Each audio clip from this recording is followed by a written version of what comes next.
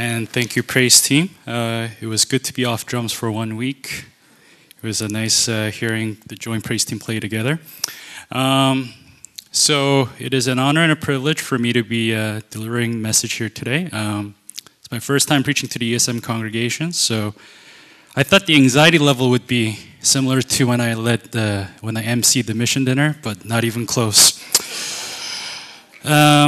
So forgive me if I seem a little nervous, but you guys are good people, so. Let us turn to our scripture reading for today. It's Ezekiel 34, 11 to 16. For thus says the Lord God, I myself will search for my sheep and will seek them out. As shepherds seek out their flocks when they are among their scattered sheep, so I will seek out my sheep. I will rescue them from all the places to which they have been scattered on the day of clouds and thick darkness. I will bring them out from the peoples and gather them from the countries, and will bring them into their own land. And I will feed them on the mountains of Israel, by the watercourses, and in all the inhabited parts of the land. I will feed them with good pasture, and the mountain heights of Israel shall be their pasture. There they shall lie down in good grazing land, and they shall feed on a rich pasture on the mountains of Israel. I myself will be the shepherd of my sheep, and I will make them lie down, says the Lord God. I will seek the lost, and I will bring back the strayed, and I will bind up the injured, and I will strengthen the weak. But the fat and the strong I will destroy. I will feed them with justice. This is the word of the Lord. There's a line from a song by Deep Purple. It's called Soldier of Fortune. I don't know, it just kept coming into my head this week as I was preparing this. And it goes, many times I've been a traveler. I look for something new. In days of old when nights were cold, I wandered without you. I wonder how much of these words resonate with you. They express a sense of longing and searching for something new that always seems to lead to wandering. And I think it's a very human thing to long for something. Think about it. We long for a better day. We tend to long for a better relationship, for a better career, for a better life. But underneath all this, I see a much deeper kind of longing, a longing for home. And I don't mean a literal home, but a place where we feel content and at peace. There's an actual word for it. It's a German word. It's called Sehnsucht. I don't know if I pronounced it correctly, but that's how it is. And it means a yearning for some place far away that is not of this earth that one can call their home. We experience something like this from time to time. It is quiet but powerful. But the irony is we can never tell what this is or where we can find it. There was a period in my life when this was the case. On the surface, I had everything. I had a home, I had a family, I had friends, I had a job. There wasn't anything really I lacked. And yet, I didn't really feel completely at peace. And I was at home, yet I didn't feel at home. I felt as if that home was out there somewhere. So I often had this inkling to just get up and leave. Leave everything behind and just go somewhere. There was no specific place in mind, just somewhere far where I can feel at peace. And there were times that I did. It took me to different places, and at one point I even flew halfway around the world just to search for it. But each time, I did not find what I was looking for. I kept running into a dead end. So what is it that constantly drives us to satisfy this restlessness? The feeling that things in life are not as they should be, that they always seem to be just less than ideal than perfect. And we see different manifestation of this wandering, either doing things or going places we think we should. For example, the Israelites worshiping golden calf in the wilderness as a way to sort of escape the reality that they faced in the desert. Or the prodigal son leaving home, although the parable itself does not really give us any explanations. And I wonder if this is a symptom of our own brokenness. And these were the thoughts that came to mind as I was reflecting on the lost sheep in today's passage. Because I think the image of the wandering sheep in the fields, not having the slightest idea of where to go, yet stubborn enough to do their own thing, I think it captures how we go through life at times. And here in Ezekiel, it was to show what had become of the Israelites years later. Not only had they been led further astray in their ways by the bad leadership of kings in Jerusalem, their land was conquered by enemies and they were scattered all over the place as a result, without their home, isolated and lonely. And to this situation, God speaks through the prophet Ezekiel with these very words: I myself will search for my sheep and will seek them out. It's a bold statement.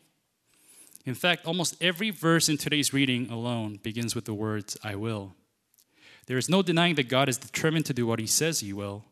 And here God says he will look for his people, that he will find them from where each of them are and bring them back to where they belong. And I think it's important that we understand this about God, his heart that longs deeply for us. For me, that the passage that best demonstrates this is Genesis 3. After Adam and Eve both take the bite of the forbidden fruit and hide in shame. And this is what it says. They heard the sound of the Lord God walking in the garden at the time of the evening breeze. And the man and his wife hid themselves from the presence of the Lord God among the trees in the garden. But the Lord God had called to the man and said to him, Where are you? Where are you? It is the part that we don't remember as much from the story in Genesis. When you think about it, it's an absurd question, as if God doesn't know where they are. I mean, he's God. But when we really think about it, we come to understand how God loves. In spite of what we've done, God wants to know us first, like a parent. Yet, he does not force or impose his love upon us.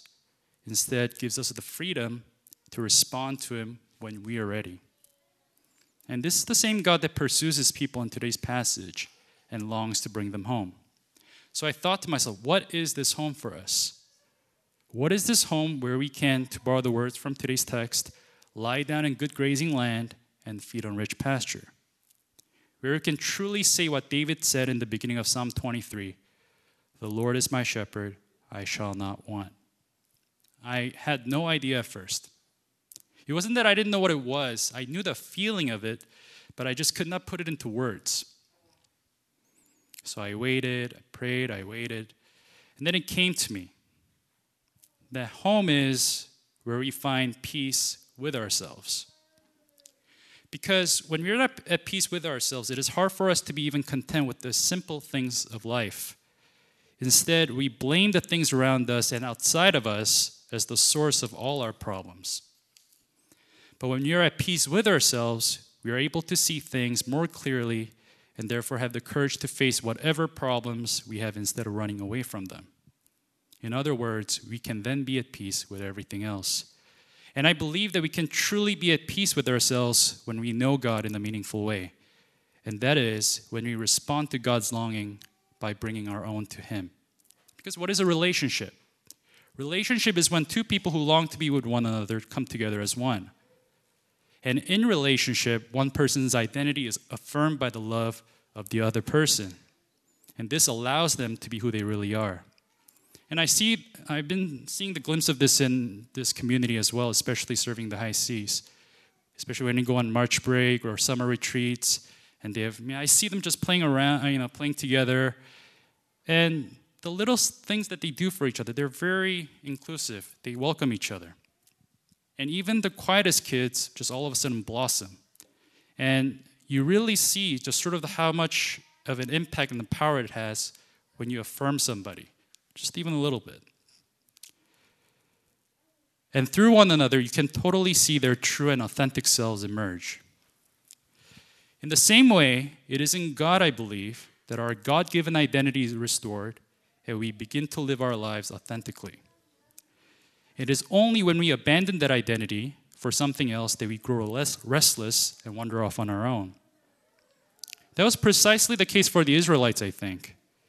It was only when they forgot about their own identity as God's chosen people that they began to go astray in their ways and experience many troubles.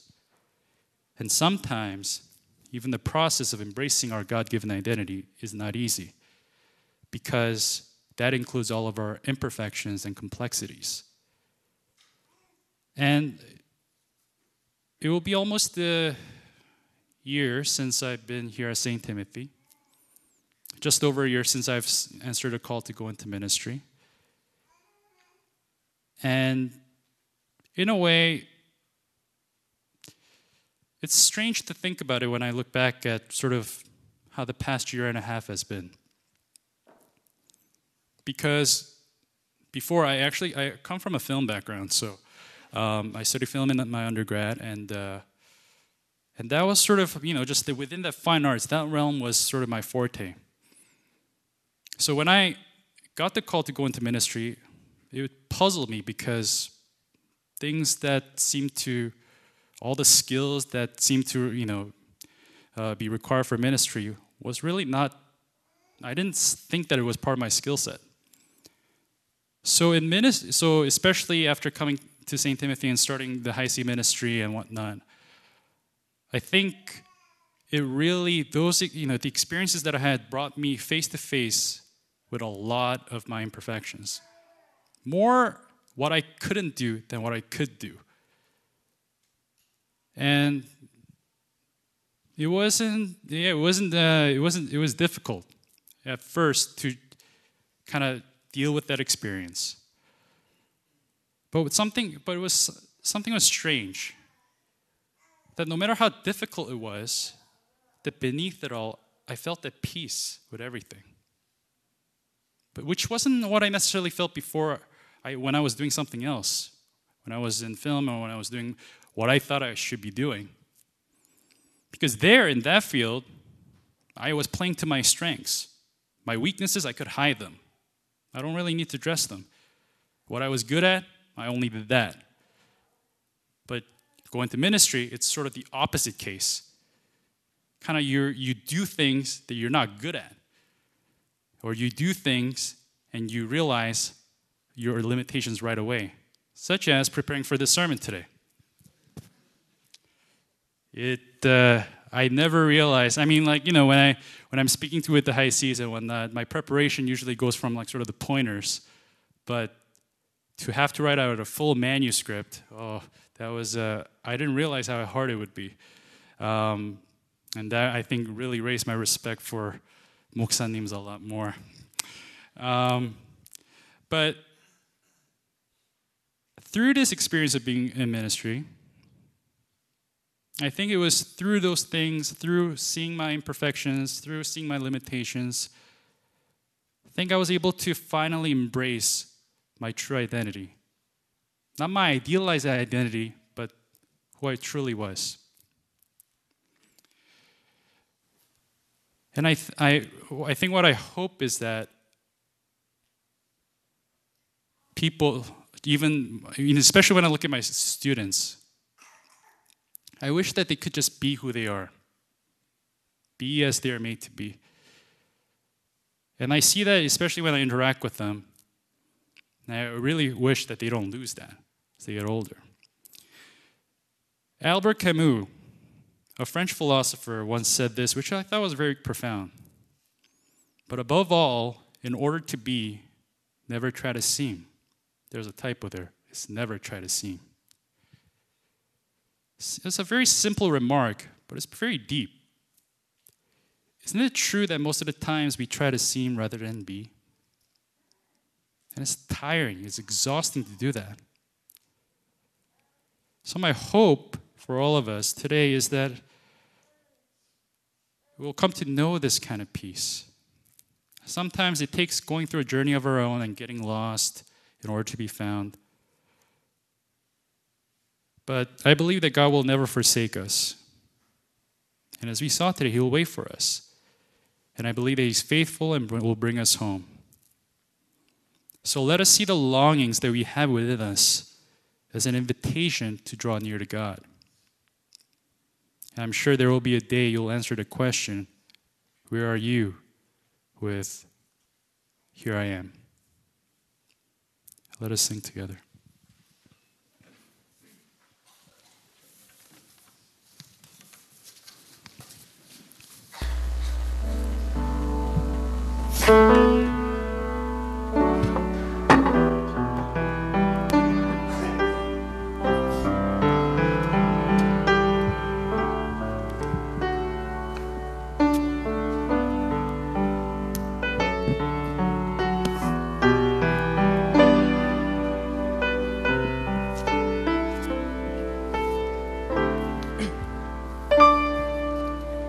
You are forever in my life.